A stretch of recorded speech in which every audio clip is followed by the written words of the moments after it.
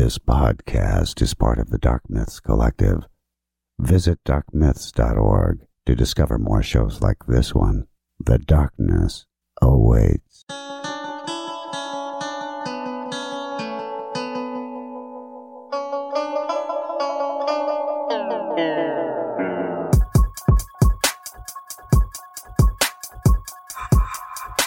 It's about to be a fun ride. Follow along, watch as we slide. Paranormal just hit the lights. Goosebumps all through the night. Mixing just a little bit of twain. That girl sure can't do a thing. Together hillbillies go insane. Laugh so hard it'll hurt your brain. Podcast you won't ever change. These two here, they got the recipe. Sit on back and listen in to some of our darkest mysteries, eh?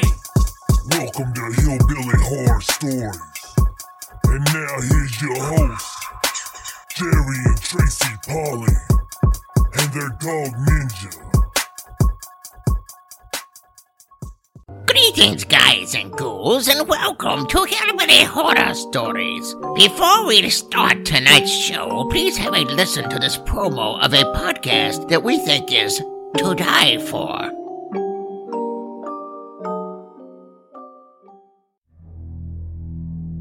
Bolt your doors, lock your windows, turn off your lights, and come with me into the Weird Darkness. I'm Darren Marlar, the creator and host of Weird Darkness, bringing you true stories of the paranormal, supernatural, unsolved, and unexplained. Get the podcast at WeirdDarkness.com or search for Weird Darkness in your favorite podcast app.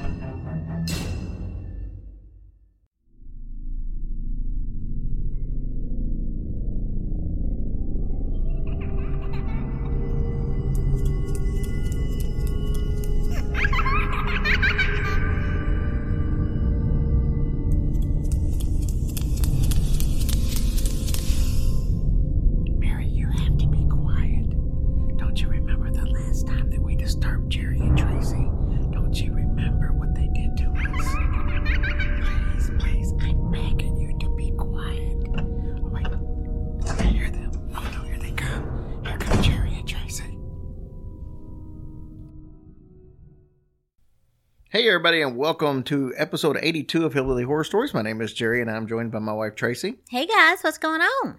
We are excited to be back with you because, first of all, we love you. Yeah, it feels like forever since we've actually done a podcast. I don't know why. Yeah, it's been like 7 days. I know, but it really seems like it's been longer. And we have a cool interview, one of my favorites to throw on the end. Grant Wilson, you know him from Ghost Hunters. Yeah. And he's my all-time favorite paranormal investigator.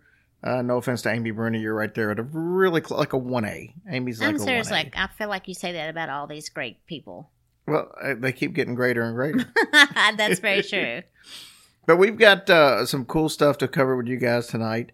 We've got two stories that I went out of my way to try to find, two stories literally that I couldn't hardly find anywhere. No, good for you, So babe.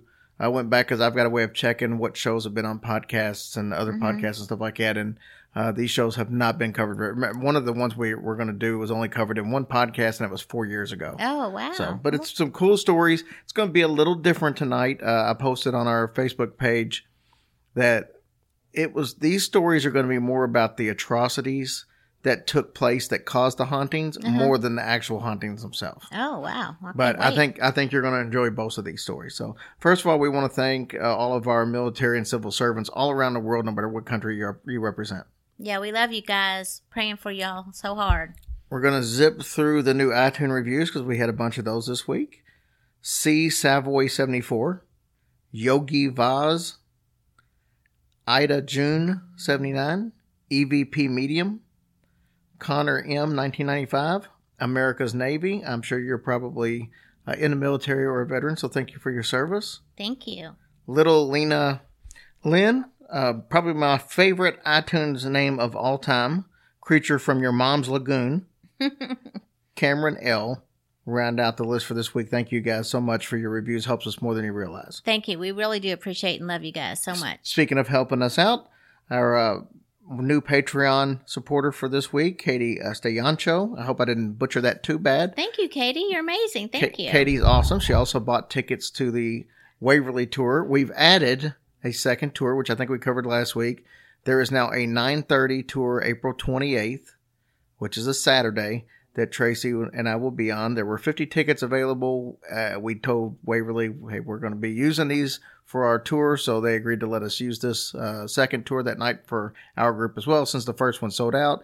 And of the 50, we've already sold over 20 tickets to that one. Well, good. I cannot wait to meet all of you guys. This is going to be the funnest night ever. And remember, if you bought tickets to Waverly, it's a separate ticket to get into the live event that we're doing earlier that day with Pleasing Terrors, ourselves, and History Goes Bump. So if you bought your Waverly tickets and you're coming to town, there's only like 20 seats left for that live event also.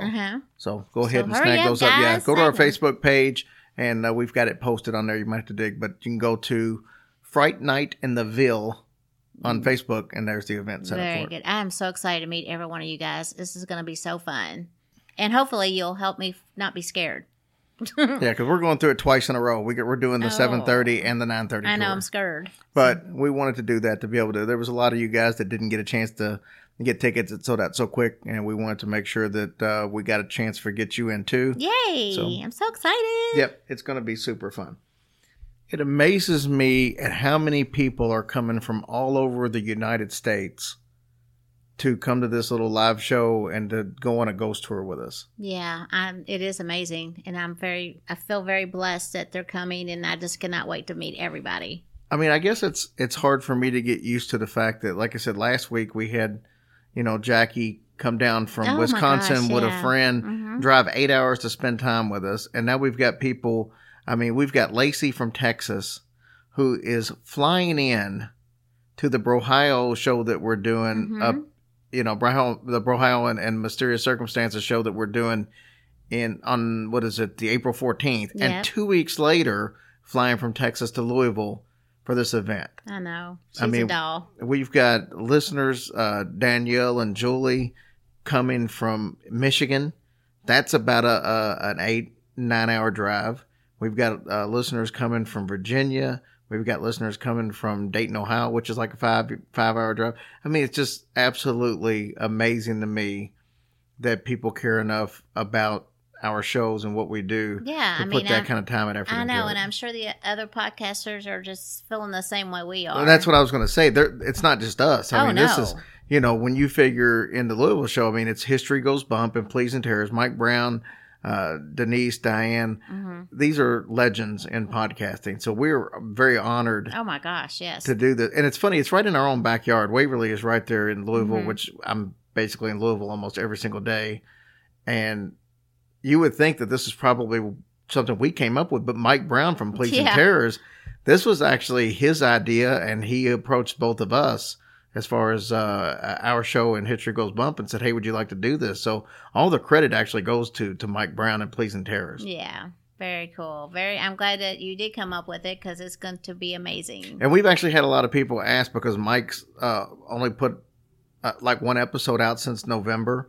He's been on a little bit of a hiatus, but we've actually had some people asking. But Mike told me that he's got a new episode coming out very soon. Oh, so good. How exciting. Just taking a little break, refreshing. Sometimes you just got to do that. And so it's pretty cool. Yeah. And before we get on with our show, I just wanted to say that our prayers are with everybody with all this torrential downpour that we've had. Everything is flooded.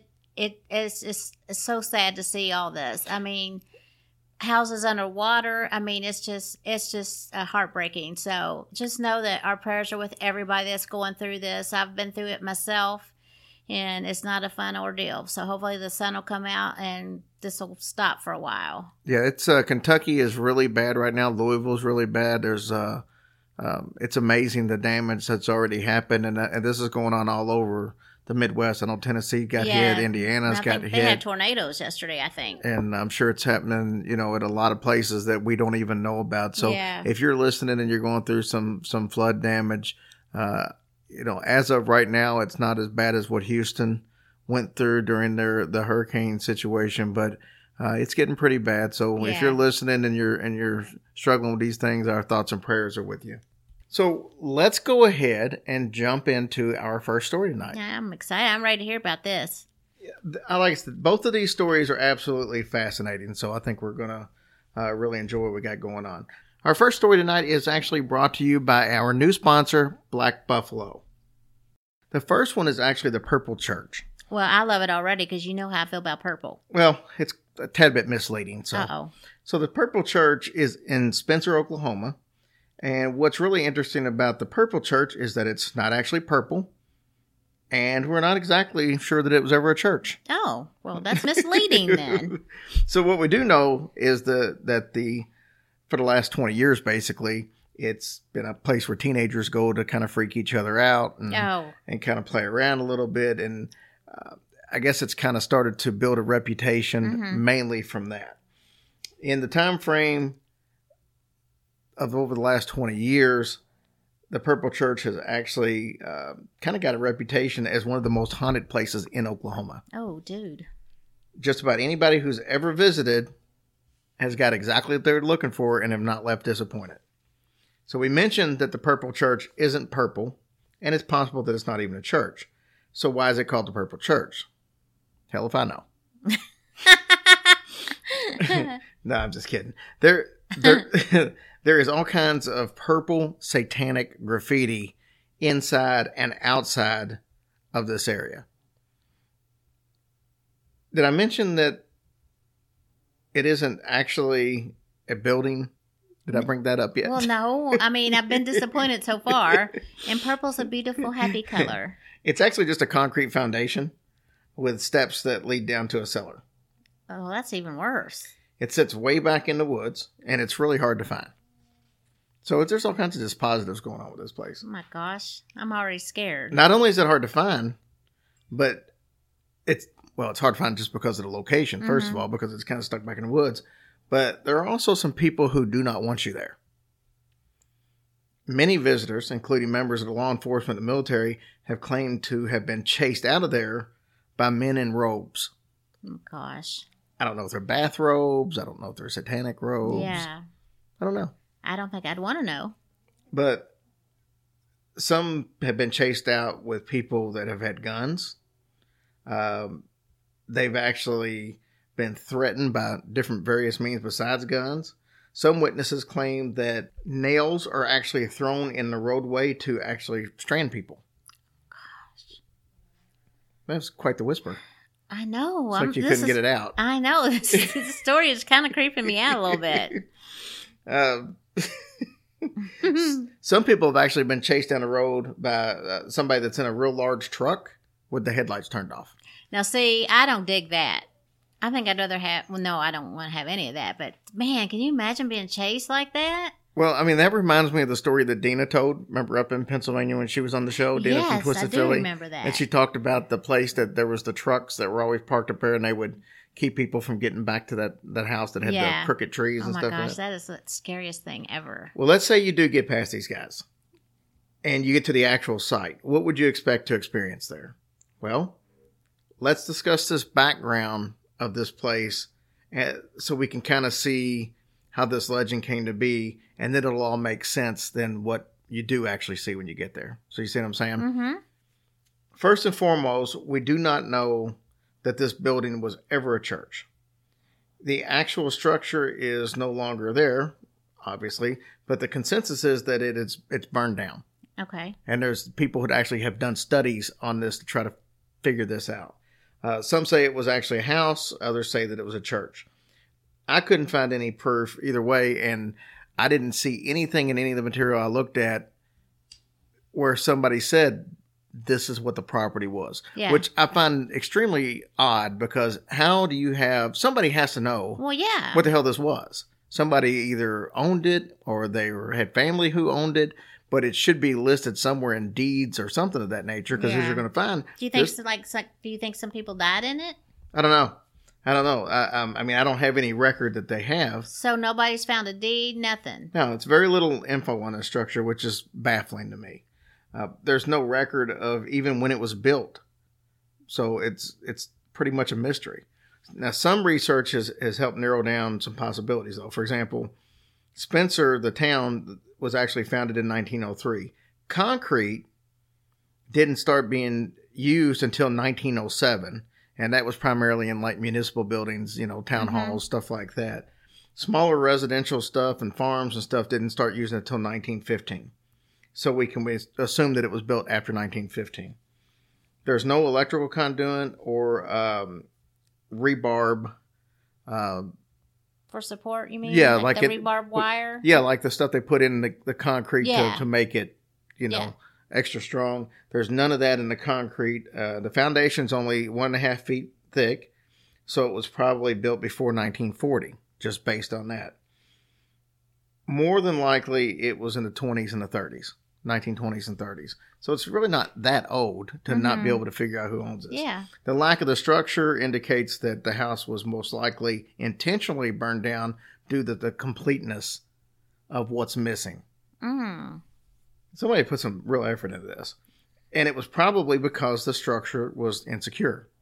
So I don't know how they would know that, but I guess they figured that they burned it down just to keep anybody from getting hurt in it. The trees actually that are growing around the structure would have been consumed by the fire, and they can tell that by the size of the trees that are growing down now, as opposed to what the size of the rest of the woods around it are. Okay. So they can tell these trees are newer trees. Right. So they had to be consumed by the fire, so which is one of the reasons they think that's what it was. But why was this place, why does it get such a bad rap, I guess we should say? What makes it so evil? Well, the Purple Church has a long history of alleged satanic cult rituals, and this may have actually started with a 16-year-old by the name of Sean Sellers. Sean Sellers was a Satanist who killed his parents and a convenience store clerk in 1986. And you probably will remember the story as we get into it. He killed his mom. Her name was Vonda Bellafato, and his stepdad, Lee Bellafato, when they were asleep in their Oklahoma City house. He wore only underwear because he wanted to limit the blood splatter on himself. So this was very well thought out. Yeah. He shot his stepfather first. His mom woke up from the blast of the gun, and then he shot her in the face. Oh, gosh, darn. He tried to make it look like that an intruder had actually committed the murders because he rearranged the bodies and stuff just to make it look like somebody had broke in.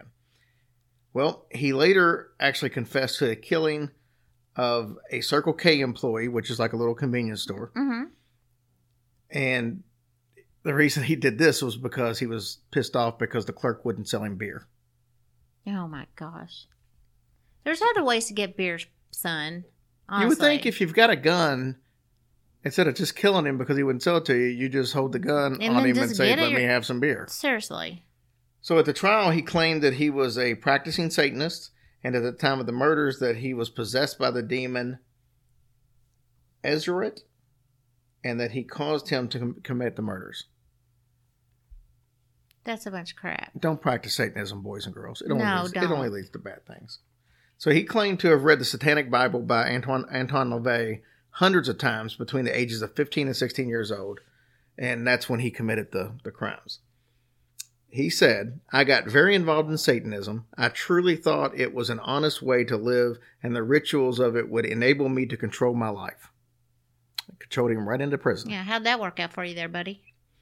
His attorney argued that he was addicted to the game Dungeons and Dragons, which this is the second or third time we've heard people try to say that the game Dungeons and Dragons kind of fits in with Satanism in some way. Why can't y'all get, like, Pac-Man? Yeah, but Parcheesi. Yeah, something you can just eat yourself to death if you want to.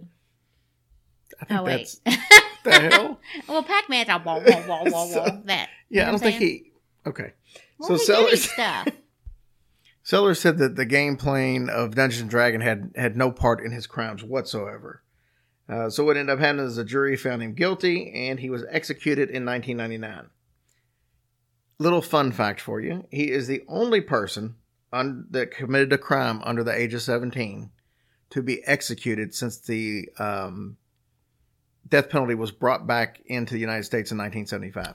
So there wasn't that much time in between, was there? When did he kill his parents? 86. 13 years. Well, that's still, you know what I'm saying? Yeah, in it's today's like 30 age, years, 40 years. What's the point? Today's age, most people on death row die of old age. Yeah, seriously. Well, they got to him pretty quick, I guess, then. So Sellers claims to have become a Christian while he was in jail, in prison, and he appeared on a bunch of TV shows, including Oprah Winfrey Show, and a really popular segment, you can find this on YouTube, with the Geraldo Show that he did about Satanism. And I remember actually seeing this back in the day. But for the record, his step-siblings and a lot of the prison officials thought he was full of crap, and there's no possible way that he... Yeah. You don't go from one extreme to the other like that. So that's... I mean, I guess you can, but they don't think he was sincere. They thought it was just a matter of him trying to do something to try to get out of the death penalty. Yeah. So what does this case have to do with the Purple Church? First of all, I'm not going to be pressured. I'll tell you when I get to it. Oh, God. Okay. I'm just saying. That came out of left field. I'm like, I know I didn't even say anything yet. With that being said, I guess now's a good time. So Okay. I'll go ahead and tell you about it. It's believed that Sean Sellers was instrumental in first using this property for satanic rituals. Mm-hmm. So this is where supposedly he went to start when he was really into Satanism. He did the very first satanic rituals at this place. And then I guess it picked up from that point and became a place. So he had, like, followers? I don't know that he had followers, but people know that he was using it for this. Oh, okay. So now that we've covered the history, what will you actually experience when you get there? Well, there's rumors and then there's facts. So let's discuss some of the rumors. One rumor is that a full moon on Saturdays, cult members actually meet at the Purple Church and engage in a virgin sacrifice. No way. So that's probably harder and harder to find these I was days. going to say, how you know that they're a virgin? How can you prove that? Kids, for the most part. Oh, like young kids? Well, you would think, because the next one is there's similar stories involving mothers that sacrifice newborn babies there. That's horrible. Well, I would think that would be you would have all these missing babies or something. Yeah, that's horrible. Somewhere down the line, if that's the case. But so those are the rumors. There's little evidence that actually proves any kind of human sacrifices have ever been done here. Animal sacrifices are a completely different story, though. Animal sacrifices are routinely conducted here at the Purple Church. Not cool. Dead, mutilated animals have been found hanging from the trees and on makeshift altars. They've also been found in the path that leads up to the Purple Church. One witness actually found a bathtub full of animal body parts and sleeping bags in front of it. Oh my gosh. To be one of the most haunted places, there's really not a lot of paranormal occurrences reported, though, here. It's like I said, it's more the stuff that's went on here. Now, witnesses have reported some strange floating lights that are out in the woods, disembodied voices. The smell of death is obviously widely reported, but that would tend to make sense if there's a lot of dead body parts and animal parts and stuff like that. Man, that's so terrible. I said dead body parts like there's a bunch of live body parts running around or something. Look, it's a leg. It's running away from me. So if you've actually got the guts... That would probably be more traumatizing, I would think. It would be. That's a miracle. It's like, remember, we used to talk about like when they have those plane crashes and stuff on CNN, and they're out there at the wreckage and stuff, and they're out there and they're talking about, here's this guy over here. He's only half a body. He's obviously dead. Well, you think? I mean, it's not like... Yeah. I mean, could you imagine he's sitting there and he's like, hey, buddy, come here. Oh, yeah. Yeah. Hey, I can't feel my legs. Yeah, don't look down. Oh, Lord. That would be terrible. So if you've got the guts to actually walk down the steps to the cellar, because we told you that it's a foundation and some steps that lead down to a cellar. If you dare to do that, guts. Fresh out. So a lot of the animals there. So if you decide to go down there, most people say that they experience a really ominous feel, and they don't even make it all the way down. They turn around and go back. Oh my So gosh. as soon as they get halfway down the steps, it's just the most freaky, depressed feeling ever. So they just turn around. Well, that's a good thing that they're able to do that. Really. Well, if you get to the cellar, on the floor, there actually is a pentagram drawn in there. Plus all this graffiti and everything we talked about is for the most part inside there. So that's pretty much all there is on the place. But there's a lot of stuff tied to it. And the fact that it's a mystery that nobody can even tell you when the place was built, whether it was a house, whether it was a church. And people have the tendency to just still go there and mutilate and kill animals. Oh, my gosh. Sickos. And I think that what I find most interesting about the story is there's a bunch of YouTube videos out there, and you can actually see there's people who patrol that road literally with like a shotgun. And they don't want anybody back there. It's just a place back in the woods. Now, at one point in time, the company who owns it's owned by an actual company that owns the land now. They had said back in like 2003 or something like that, that everything, like the cellar and everything, had been filled in. So you couldn't go to it. Yeah, I was going to say, why wouldn't they do that? But there's people who's been to it recently, so that obviously wasn't true. But I don't know why there would be people. I don't know. The people that are like patrolling it are like locals and stuff. They don't have anything to do with the company that owns it. So.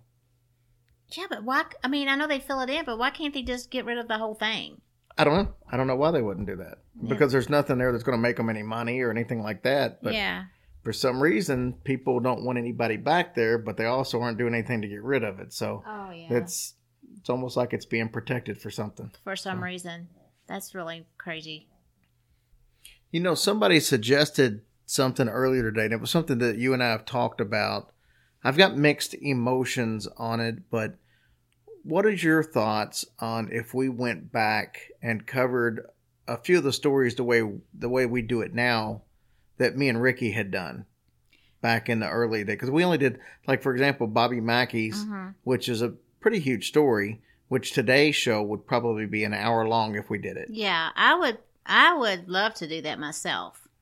I feel like I missed out a lot on that. So I guess my mixed emotions is I like the show, the format that it is today, but I kind of don't want to feel like I'm erasing what the original history was. But at the same time, that's true. There was some really good stories that we could probably do a lot more thoroughly. It's nothing against Ricky, obviously, but we were only doing like 20-minute shows back then, 20 to 30-minute shows. And, you know, some of the bigger shows we actually covered back then are the bigger topics. We did Waverly. We did the Myrtles Plantation. We did Bobby Mackey's, obviously. Those are 3 huge stories that we could probably do over and with a completely different style. Yeah. So I guess I'd be interested in what the listeners think about if we should do that. Maybe we could put up a poll in the group and say, hey, of these 3 or 4 shows, which one would you like to do? Maybe we just do one of them. Yeah, I think that would be an awesome thing to do. And also, I mean, with Waverly coming up, that might be, you know, something Yeah, I mean, more that we could say about that since we've got so many people coming. Yeah, with the Waverly tour, I probably wouldn't mind maybe doing that for that live event. Oh, yeah, that's true. And then that way they could hear about it and then go straight from there to the tour. Oh, yeah, and kind of know what to look idea. for.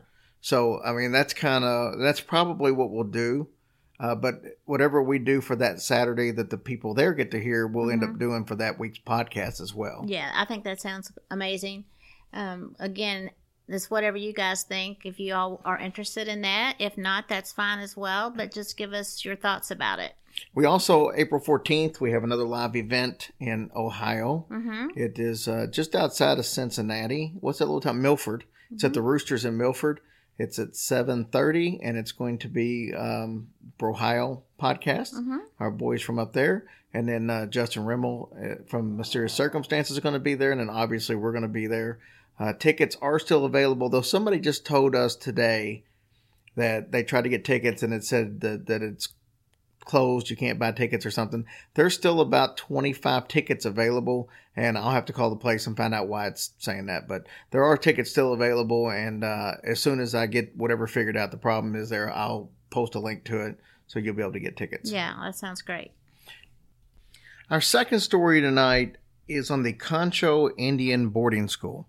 And I know that doesn't sound exactly politically correct, but we're going to be telling you a story from a time when there was no political correctness. Okay. Just like the other story, the haunting of the school is important, but it's not. The main focus of this story is going to be everything leading up to the haunting of the school to try to give you a better picture of why the school is haunted. So before we get into the actual school itself, of course, I want to tell you that Concho Indian Boarding School is actually in Concho, Oklahoma.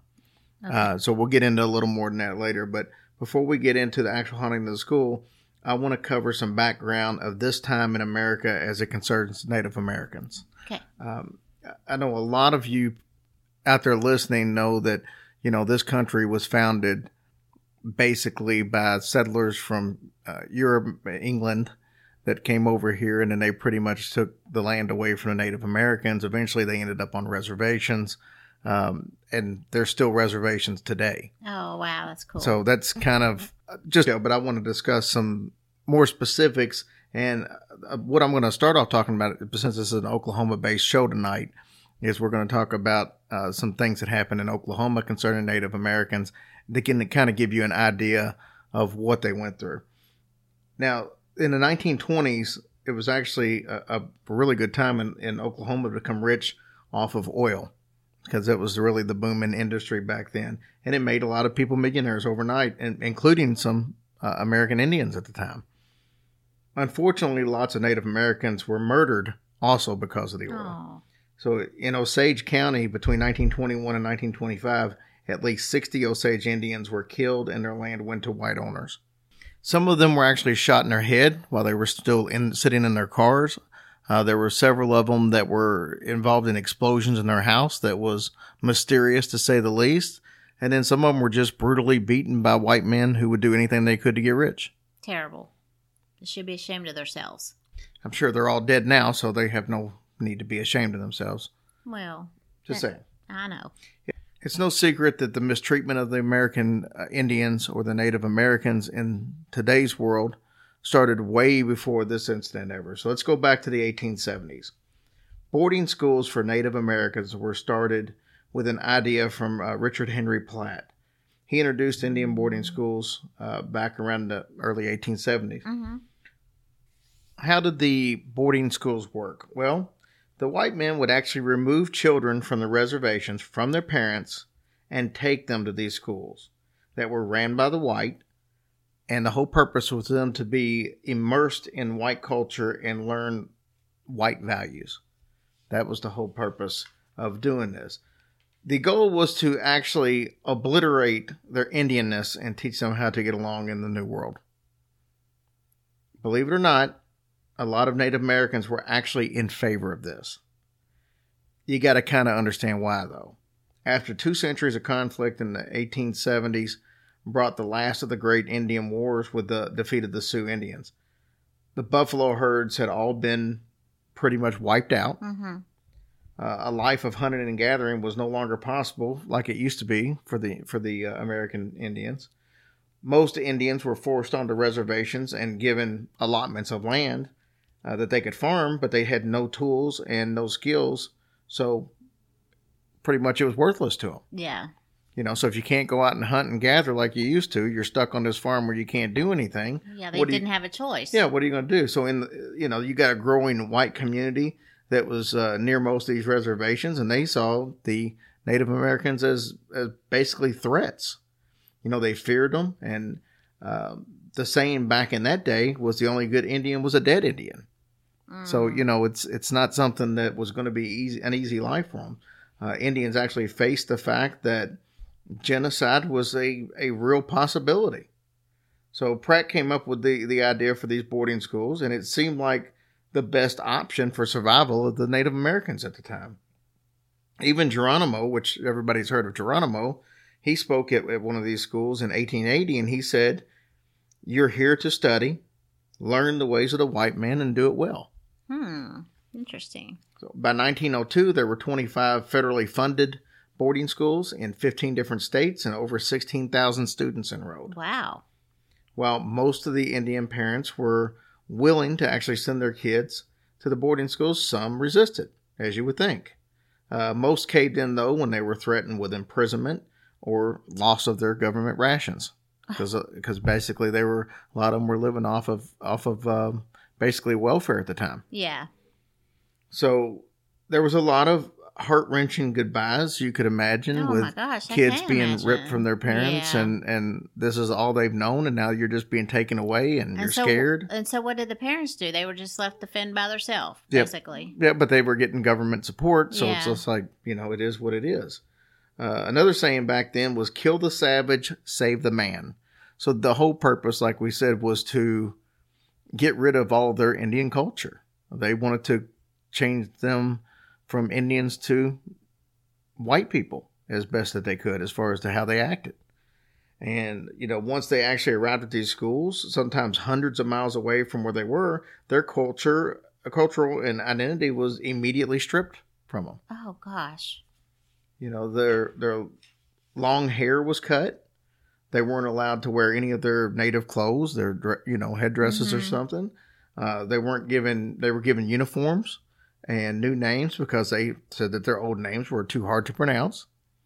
So basically they were given white names, and they were forbidden to speak their native language, even to each other. Oh, no, see, I that's not cool. Well, if the point was to wipe all of their culture out, well, I know, but come on now. So those who did actually decide to start speaking their own language, they got caught. They were either threatened with beatings or confinement. As screwed up as that seems today, and it's important to remember, however warped it is, that the people who ran these schools were, for the most part, reformers who had the children's best interest at heart. I mean, back then, they thought they were doing the best thing for these kids to give them a fighting chance. And even though these punishments were available, it's important to know that a lot of the leaders of the school and the administrators rarely used them. Most of the teachers and administrators were sensitive to the fact that the kids were starting over and they were working hard to try to get acclimated to their new culture. And they kind of tried to make the transition as easy as possible. Well, I mean, they should. They're just kids. They don't understand, that's all they're used to. In fact, though, most of the children who stayed for the full time came out with positive views of their experience. They were thankful to learn a new language, important coping skills, and a range of useful vocational skills that they didn't have back then. Well, I mean, I think that's great, except for the punishment part. If you spoke your language. Right, but most of them didn't really enforce it, is what they were saying. I hope not, because that's just not, Now, keep in mind, the problems actually started when they got back home to the reservations, because they were trained to be farmers and factory workers. Guess what they didn't have on the reservations? Yeah, none. They didn't have any factories. Of course not. And there really wasn't any farms anymore, because the factories, first of all, they were hundreds of miles away in the big cities. And as far as farmland, all the land that was plowable was pretty much leased out Oh, how confusing. to white farmers. Yeah, how confusing is that for those kids? Right. So like I said, they had some land that was pretty much unusable, so they couldn't do anything with that. And then the ones that was usable, they were white farmers were using it. I mean, they were paying them for it, but they had leased it out, so there still wasn't a need for their services. So what did they end up doing? Well, most of the people on the reservation lived off the government, like we were telling you about before. But some found some other options, but most of them actually slipped right back into their native ways. Did they really? Yep. By 1909, the boarding school system was under criticism, because now they were starting to say, is this the right thing? Is this working? After 30 years, let's evaluate it. Some called it a complete failure. Washington, D.C. wanted to defund it, and they decided to kind of improvise it instead. And what happened, it was the large schools that were hundreds of miles away turned into smaller schools that were a lot closer to the reservations. Now, because of the very poor roads and difficulties of actually reaching the schools from some parts of far away on the reservation, many of them actually stayed boarding schools because it was easier, instead of coming back and forth every day, to just stay there. In fact, enrollment actually peaked in these schools in the 1970s. Oh, my God. So you wouldn't even think that these schools would still exist in the 1970s, but they did. Well, I just don't understand how these poor kids was able to cope with that. I mean, go learn this to be a better person, just to send you back to be nothing again. Not nothing, but yeah, I know what not have any opportunities or anything like that. I guess their whole thing was, don't live on the reservation. Go out into the world. We're giving you the tools to go out in the world and do something. I guess, I kind of look at it, and this isn't really apples to apples, but, it's kind of like we have projects right now. There's projects and ghettos and stuff like that. if you take people that live in the projects and the ghettos and you give them schooling and you give them some trades to where, you know, you're like, hey, we're going to give you some tools to where you can go out and have a better fighting chance than most of the people in the ghetto do. You would hope that when they got out, they would go do bigger, better things instead of falling right back into the same old. Right. I mean, we surely want everybody to succeed in life. That's for Right. sure. So that leads us to our story of the Concho Boarding School. It originally started in 1888 in the city of Darlington. In 1932, a new school was actually built at the present location, and in 1969, that school was replaced with the structure that's there today. It was defunded in 1981 and shut down. So this thing ran all the way just until, you know... Not that long ago. 1981, so really not that long. Rumor has it that the school actually... not burnt down, but it had a fire, and at some point, a number of teachers and students were killed there. Oh my gosh! But there's no real evidence to support that, and the school What looks do you like mean? it's in. Well, there's nothing to show that there was a fire there. That's a rumor, but there's no proof that a fire actually took place. Well, I mean, then with the house there proof that all those people died? There's no proof. That's what I just said. Well, I thought you meant about the fire. Well, no. Well, if there's no proof of the fire, there's no proof that anybody Well, I died. hope to gosh that didn't happen. It's said that ghosts of children haunt the hallways of the Concho Boarding School. The school is actually a complex of buildings that sits on the fringes of the Cheyenne Arapaho Reservation in central Oklahoma. And as Indian boarding schools go, it's actually pretty modern because, like I said, it wasn't built until like 1969. Paranormal investigations have captured EVPs of disembodied voices. The air gets extremely chilly when you're in there, even on very hot days. Doors slam, objects come flying out of nowhere. Now, it seems odd for a school that was only 12 years old when it closed to be haunted. But maybe the students at the Concho School had a tougher transition than students at some of the other schools. The old school, keep in mind, was on the same property, and that was due from all the way back from the 30s. Oh. So there could any kind of atrocities that might have happened in that school is still right there on the same property, even Of though the course. building here was a It lot can newer. float on over. Right. So some students that were actually ripped away from their families committed suicide. Maybe their tortured spirits are the ones who haunt the hallways. Oh my gosh, now. that's so sad. We do know that some horrible abuse actually did happen there. An Amnesty International investigation of Indian boarding schools showed that in the 1970s and 80s, there was widespread sexual abuse that took place in a lot of these different schools. Not necessarily that one, but, in a lot of the schools. The one case that kind of sticks out, there was a teacher at a Bureau of Indian Affairs ran school on the Hopi Reservation. He raped and molested as many as 142 boys before being caught. In recent years, the Sioux Nation filed a $25 billion lawsuit from the trauma that was actually caused from the abuse from the government-ran boarding schools Dude, that's back a during lot. all this time. That is a lot. That's a lot of money. No, that's a lot of boys. Oh, I know it. I mean, my gosh, what a sickhead.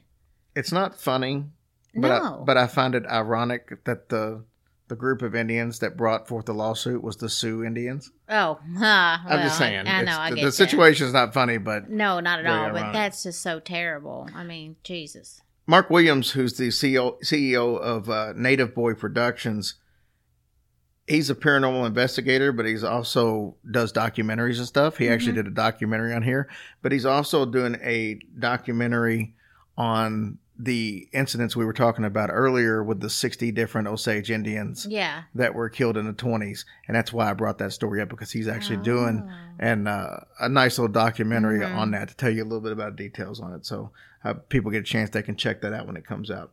But and the name of that, by the way, I want to tell you the name. The name of that documentary is called The Reign of Terror, REIGHN.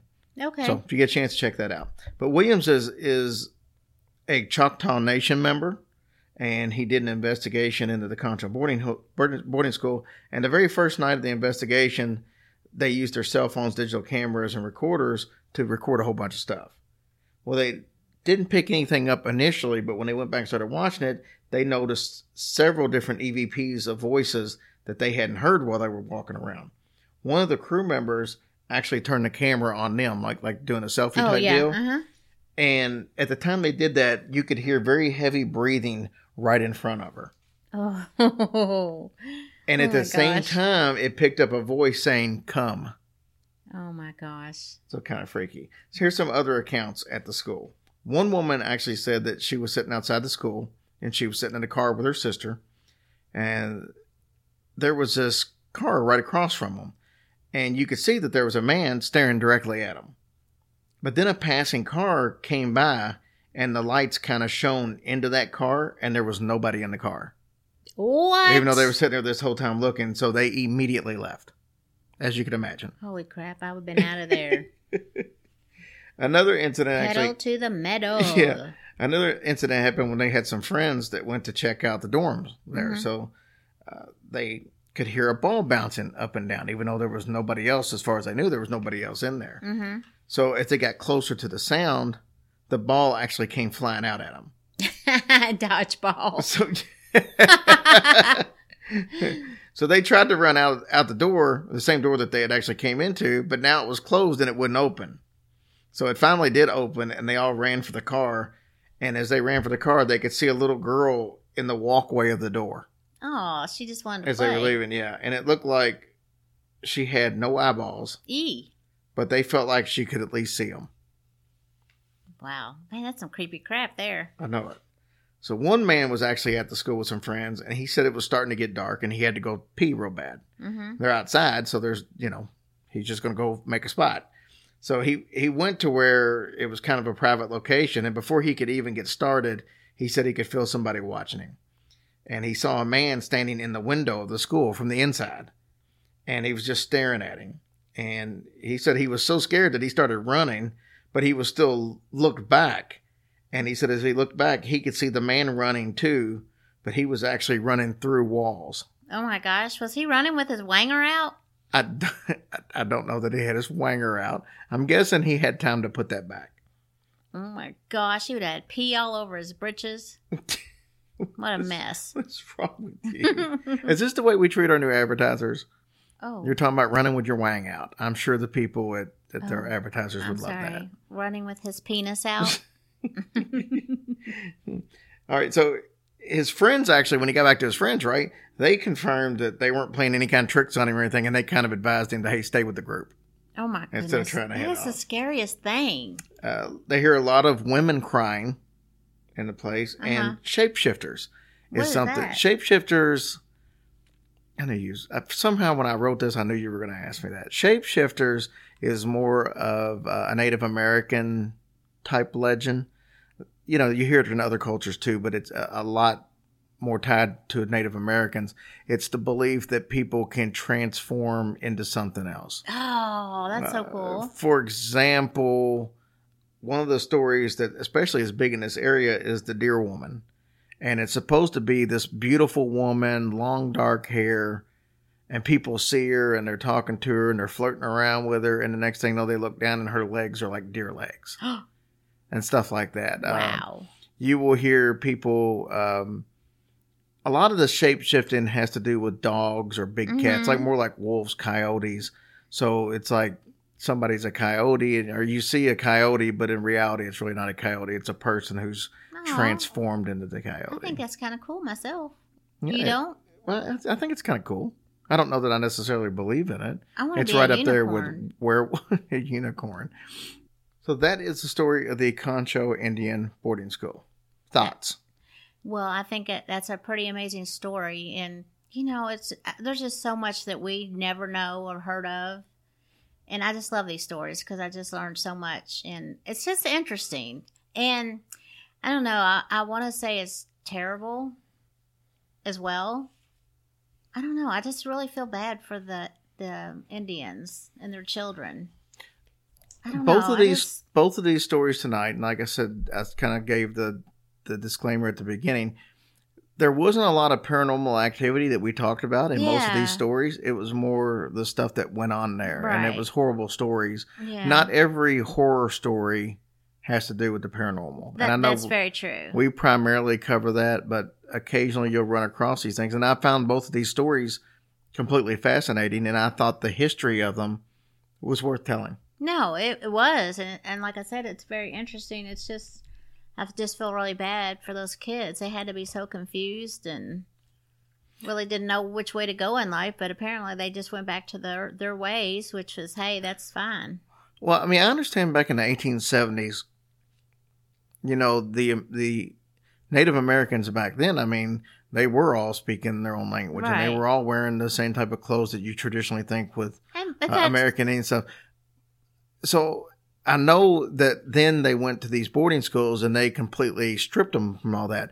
I guess my question is, in the 60s and 70s, what was the situation? Because, I mean, and this is just ignorance on my part, but on the reservations in the 60s and the 70s, was it the same way? Were still wearing the regular clothes, and were they all speaking, you know, their native language and all that stuff? So was the purpose of these boarding schools in the 60s and 70s and early 80s the same as what they were in the 1870s? I don't know. I mean, I mean, I don't see the need. I mean, you're not trying to strip somebody of their culture in the 70s, no. 1970s, And like you were in the 1870s. Druggies, and maybe they were smoking their peace pipes. I don't know. I don't know. But I just thought that was kind of odd because I'm curious what the curriculum was in the 1970s as opposed to the 1870s. Yeah, exactly. Because I can't imagine that they're being stripped from their family and made to go to these schools in later years like that. So that's probably something, you know. That was a waste of time. So if anybody actually has any more information on that, I would be interested to learn what the purpose of the schools were in later years as opposed to what they were in the 1870s. So that's the story we got, the two cool stories we got. And now... I'm thirsty. Okay. Has nothing to do with the show. I know. I just need something to drink. And I can't think of a better way to introduce Grant Wilson's interview than that. So... Everybody give a listen to the infamous Grant Wilson.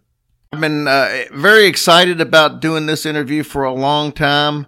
I've actually been trying to set this thing up for probably a year in my mind, but didn't really have the gall to actually ask because I didn't feel like we were worthy of his attention. I know he would tell you the exact opposite because he's one of the most modest guys out there. Grant Wilson, welcome to Hillbilly Horror Stories. Hey, wow, what an intro. Happy to be here, man.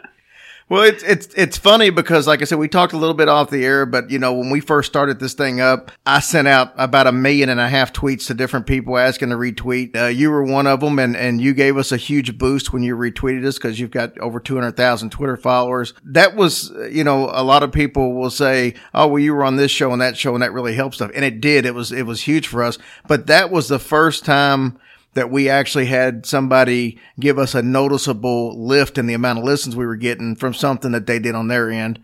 And like I said, I thanked you off air for it, and I want to thank you in front of everybody else for what you think is a little minuscule thing to do, but what actually meant a lot to our show. So thank you, Grant. Thank you. It's so great to hear because it's, you know, it's a very simple action for me to do, and it has huge ripples. So you deserve it. So I'm glad. I'm glad that it all worked out. This is great.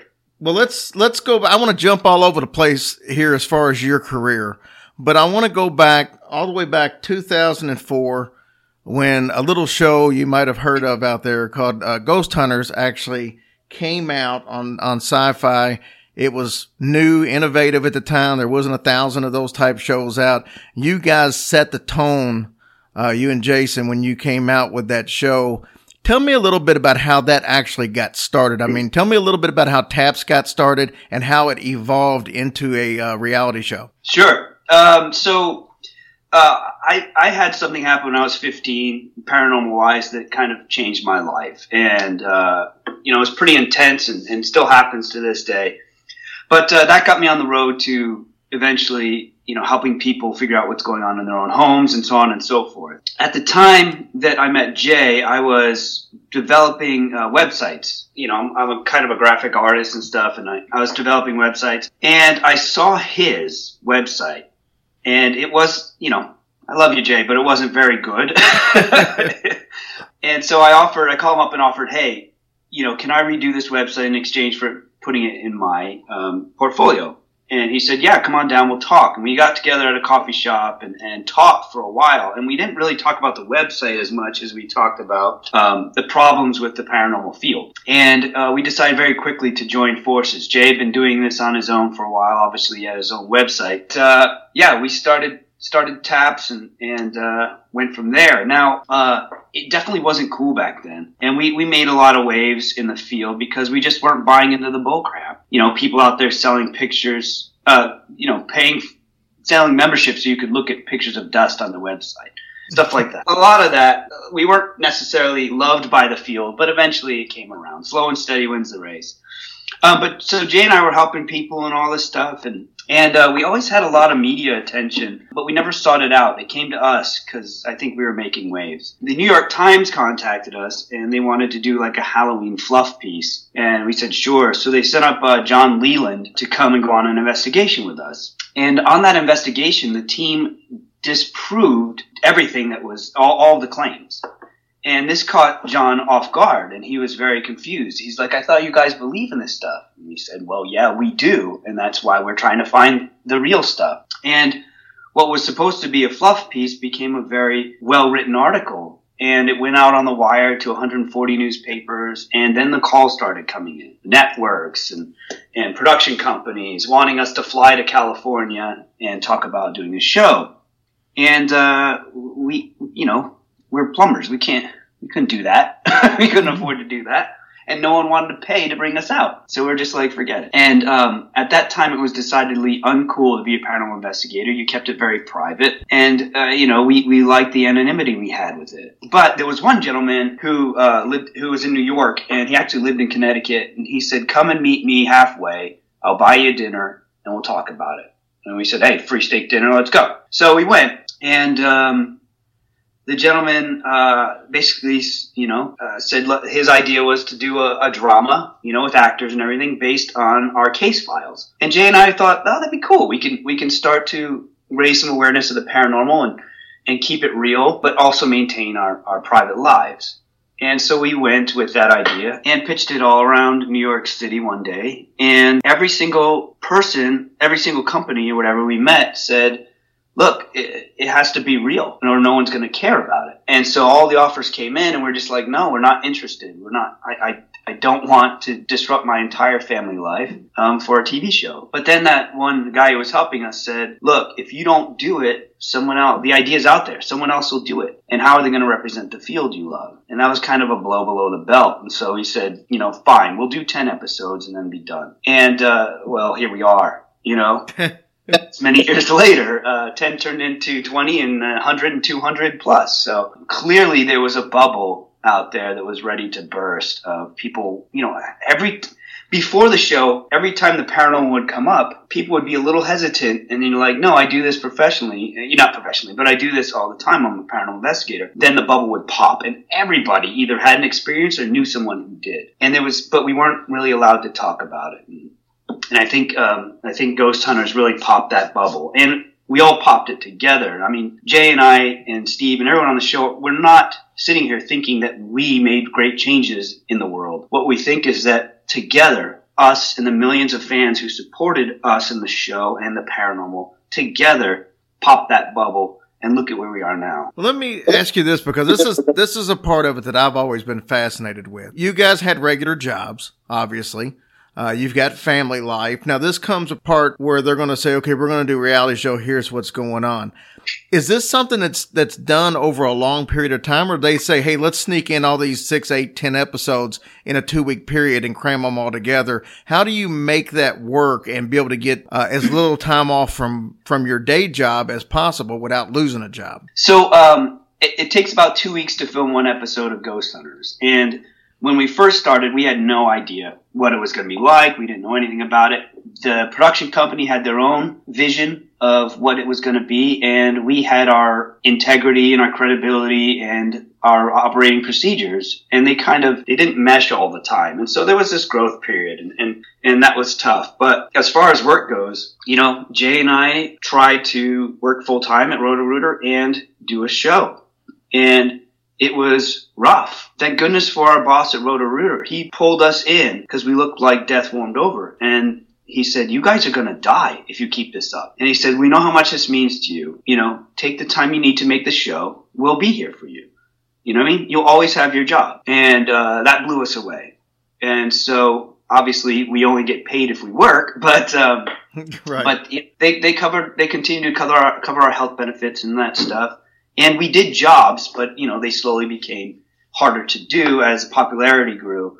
So as kind of a gentleman's agreement in exchange, we made sure that they were a part of the show. I was going to say that had to benefit them as well, because like I said, everybody who followed the show knew exactly who you worked for. Oh, it benefited them, but not always in the best way. I mean, I remember one day my boss pulled me in and he's saying, look, man, here's some applications from people. And people would put on their application that they investigate the paranormal.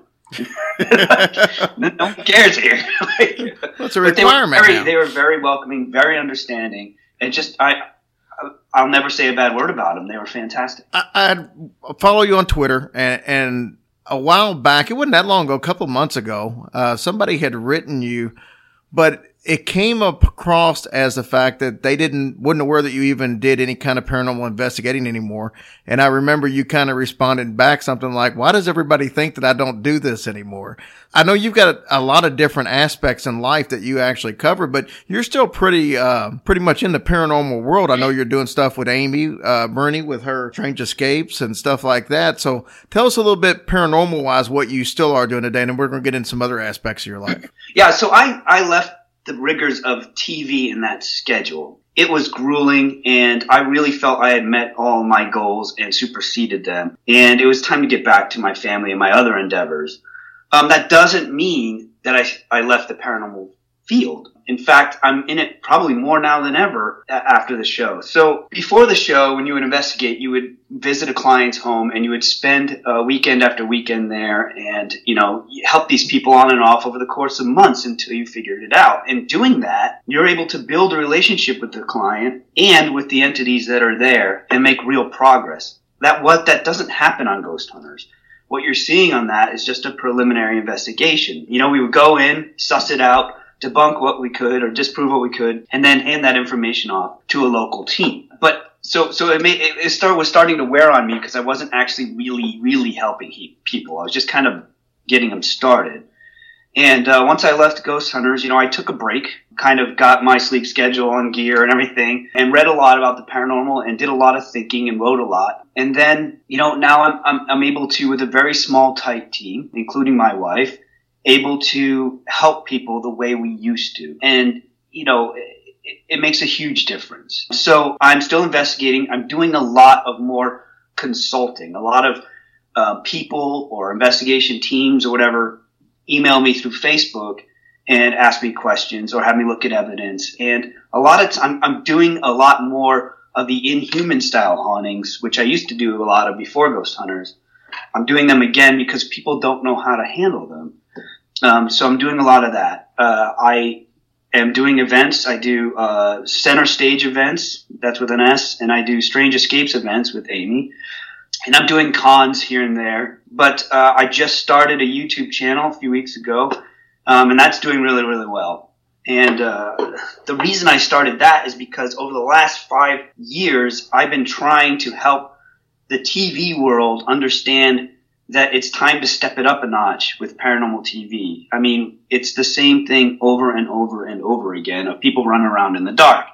Now, Amy and Adam's show, Kindred Spirits, does a really good job. It brings the heart back and is client focused, and I love it. But a lot of them are just doing the same thing. We're stuck in this rut. And I couldn't get them to see that we need to bust out of that the fans are ready to graduate from kindergarten to first grade. And so I had like a dozen different show ideas that I was pitching, and I kept getting the same response, and that was that these ideas are too smart. They're too smart. Like, who is that? That's a bad thing? They're like, what are you saying about my fan base? Like, they're intelligent people. And so I stopped trying to pitch reality shows that were a little different and started thinking, where's smart TV? Well, TV is smartest in the scripted realm. So I started writing, coming up with fictional worlds that would put the characters in situations that would expand the minds of the people watching the shows. And, that's being met with a little bit of success, but no one's really committing to it just because the TV world is in a state of flux right now, moving from the networks to the streaming services. Anyway, long story short, I started a YouTube channel because I was so frustrated with that process. I've said, you know what? I'm just going to put the channel out there. I'm going to say what I want to say. I'm going to do what I want to do. And I'm going to be that voice again and help bring these people up to the next level. And there's no one between me and the fans. I can interact with them directly. And it's working great so far. Whew, sorry, long answer. No, that's fine. What's the actual channel so everybody can tune in? A guy named Grant Wilson wouldn't give it up, so it's The Grant Wilson. The Grant Wilson. All right, it's easy enough. It should be easy enough to find. Yeah, check it out. See, I mean, it's right now it's videos where I'm kind of laying down the basics, but it's the paranormal, and it's going to be more than just ghosts and geekiness and humor, and it's all kind of wrapped into one, and people seem to really enjoy it.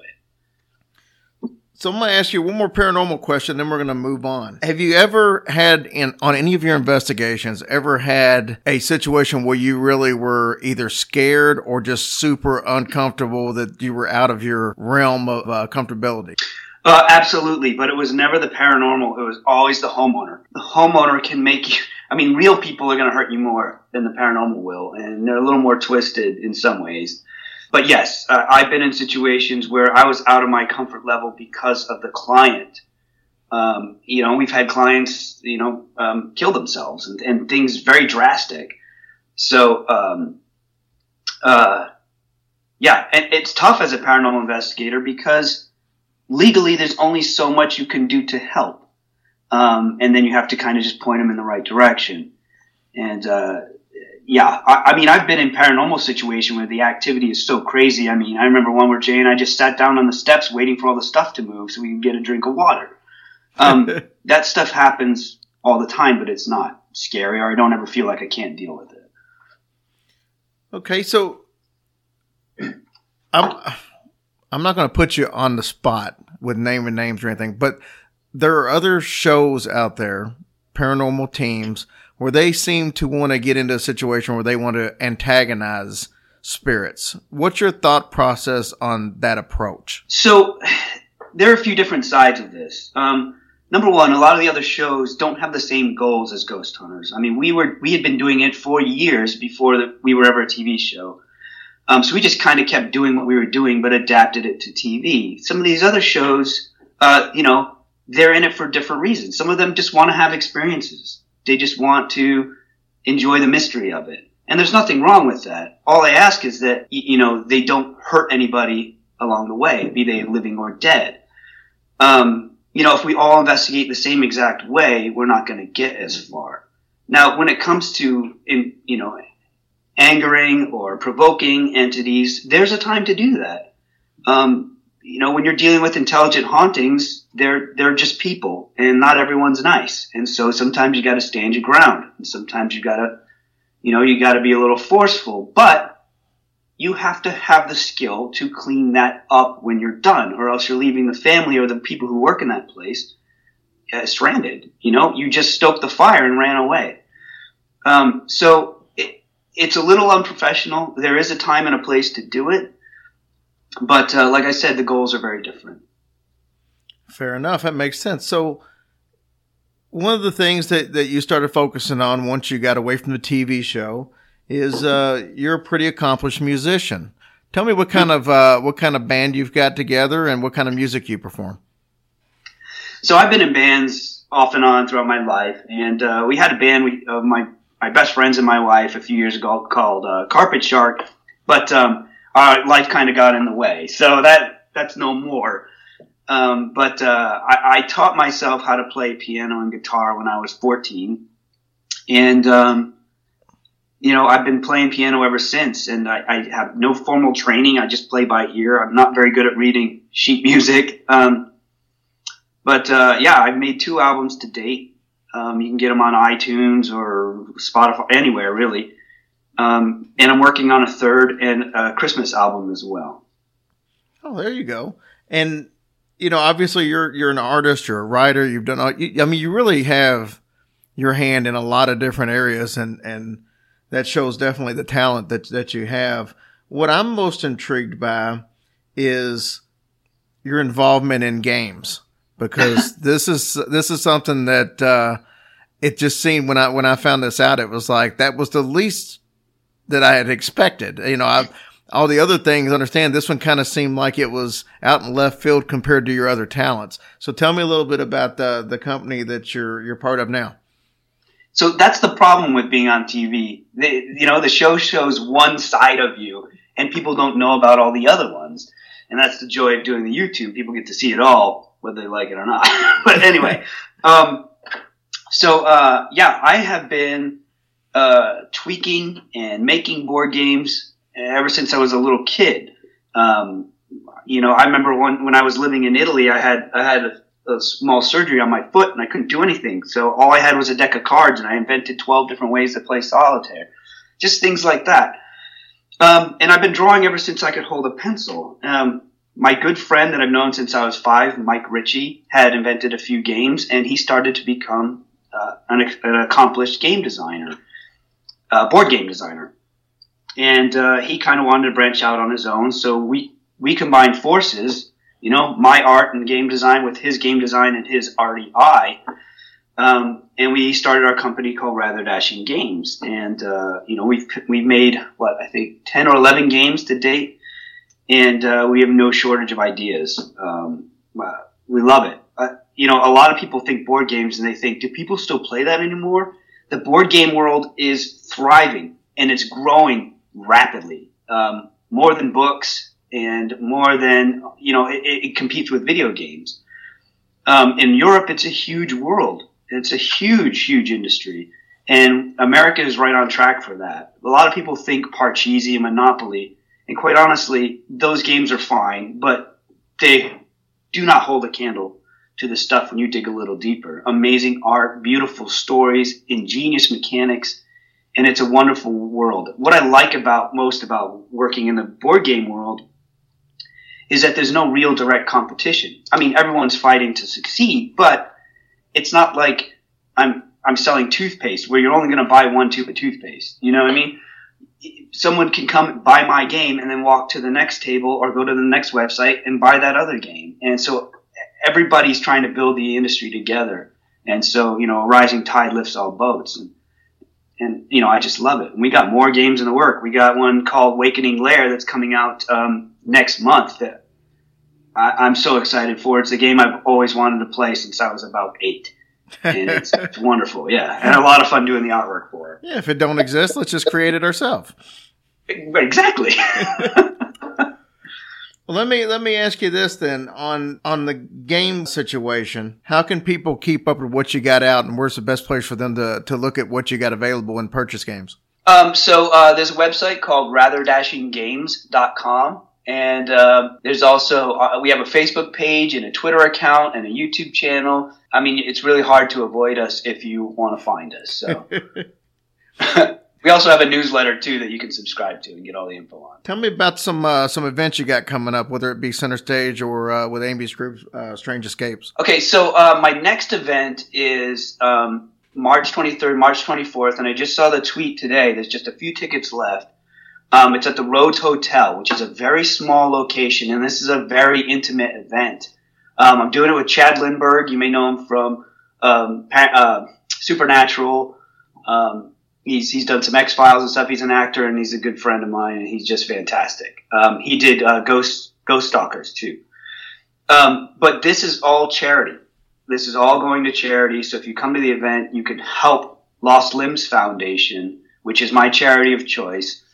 Help them buy prosthetics for growing kids because, kids with no, the very first thing we read is See Jane Run, and these kids can't do that.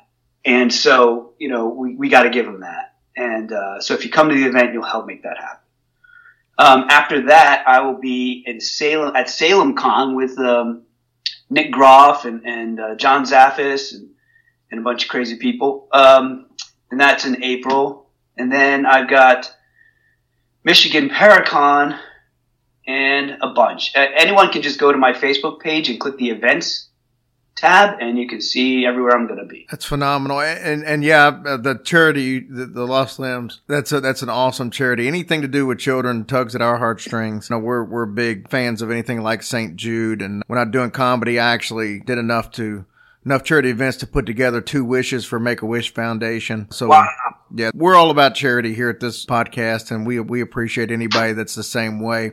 And Chad, you're right. We actually had Chad on the show a couple of weeks ago. So, Oh, he's great, right? He's a big kid. oh yeah, it's probably the most fun interview we've done because all we did was just basically rag on each other the whole time. So that was it's like we'd known each other for years, and it was the first time meeting. So I appreciate you coming on, Grant. This is, like I said, this is a big thrill for me. You've been the guy as far as I was concerned in any of this paranormal investigative world. And, I appreciate you taking the time, and it's been a big deal to me, and it might not have seemed like it by the way I carried the conversation, but I've been starstruck the whole time we've been talking. So thank you so much. Well, I'll tell you what. Let's do it again, and get in touch with Lindsay. Let's do it again, and let's get deep. I don't know how much deeper we can get. I just There's a lot to the paranormal, man. It's almost a bottomless pit. Yeah, I know it, man. It's you said something about like the board game not really being competition out there, but it's the same way with the podcast world, and we all try to help each other out, and we try to just grow the field, because it's like you said with the board games. You don't, just because you listen to one show doesn't mean you don't have room to listen to 20 other shows. So we try to all help each other out. So that's what went through my mind when you were talking about the board game situation. And I wish you best of luck in all of these endeavors. Like I said, let's get the board games back on the map. We'll help any way we can. I appreciate that, man. All right, thank you, sir, and give our fans out there a big yeehaw, Grant. Yeehaw! Thank you so much, and we'll talk to you soon. Take care. Mr. Grant Wilson, everybody. Fun interview. He's a very fun guy, and like I said, he definitely never disappoints, and we're going to get him back on the show again and talk about some more detailed paranormal stuff. Well, I can't wait for that. We'd like to thank him for taking the time out of his busy schedule, to be on our show. That's just very, very nice thing that he did for us. Absolutely. Make sure if you need your Hillbilly Horror Stories merchandise, go to our website, and then all kinds of the new shirts, new mugs. We've had a bunch of new orders there recently, so we thank everybody for... Oh, gosh. Thank you guys so much. Yeah, you guys are awesome. And also, if you want to be a Patreon supporter, we've got the new episode coming out Thursday for the Listener Stories episode. If you have a listener story, we are recording those Monday, Tuesday, Wednesday of this week. So if you've got a listener story, then you want to get on there, send me a message on our Facebook group or our Facebook page, and we'll get you on the air. Sounds great. We'll see you guys next week. Have a great week, guys.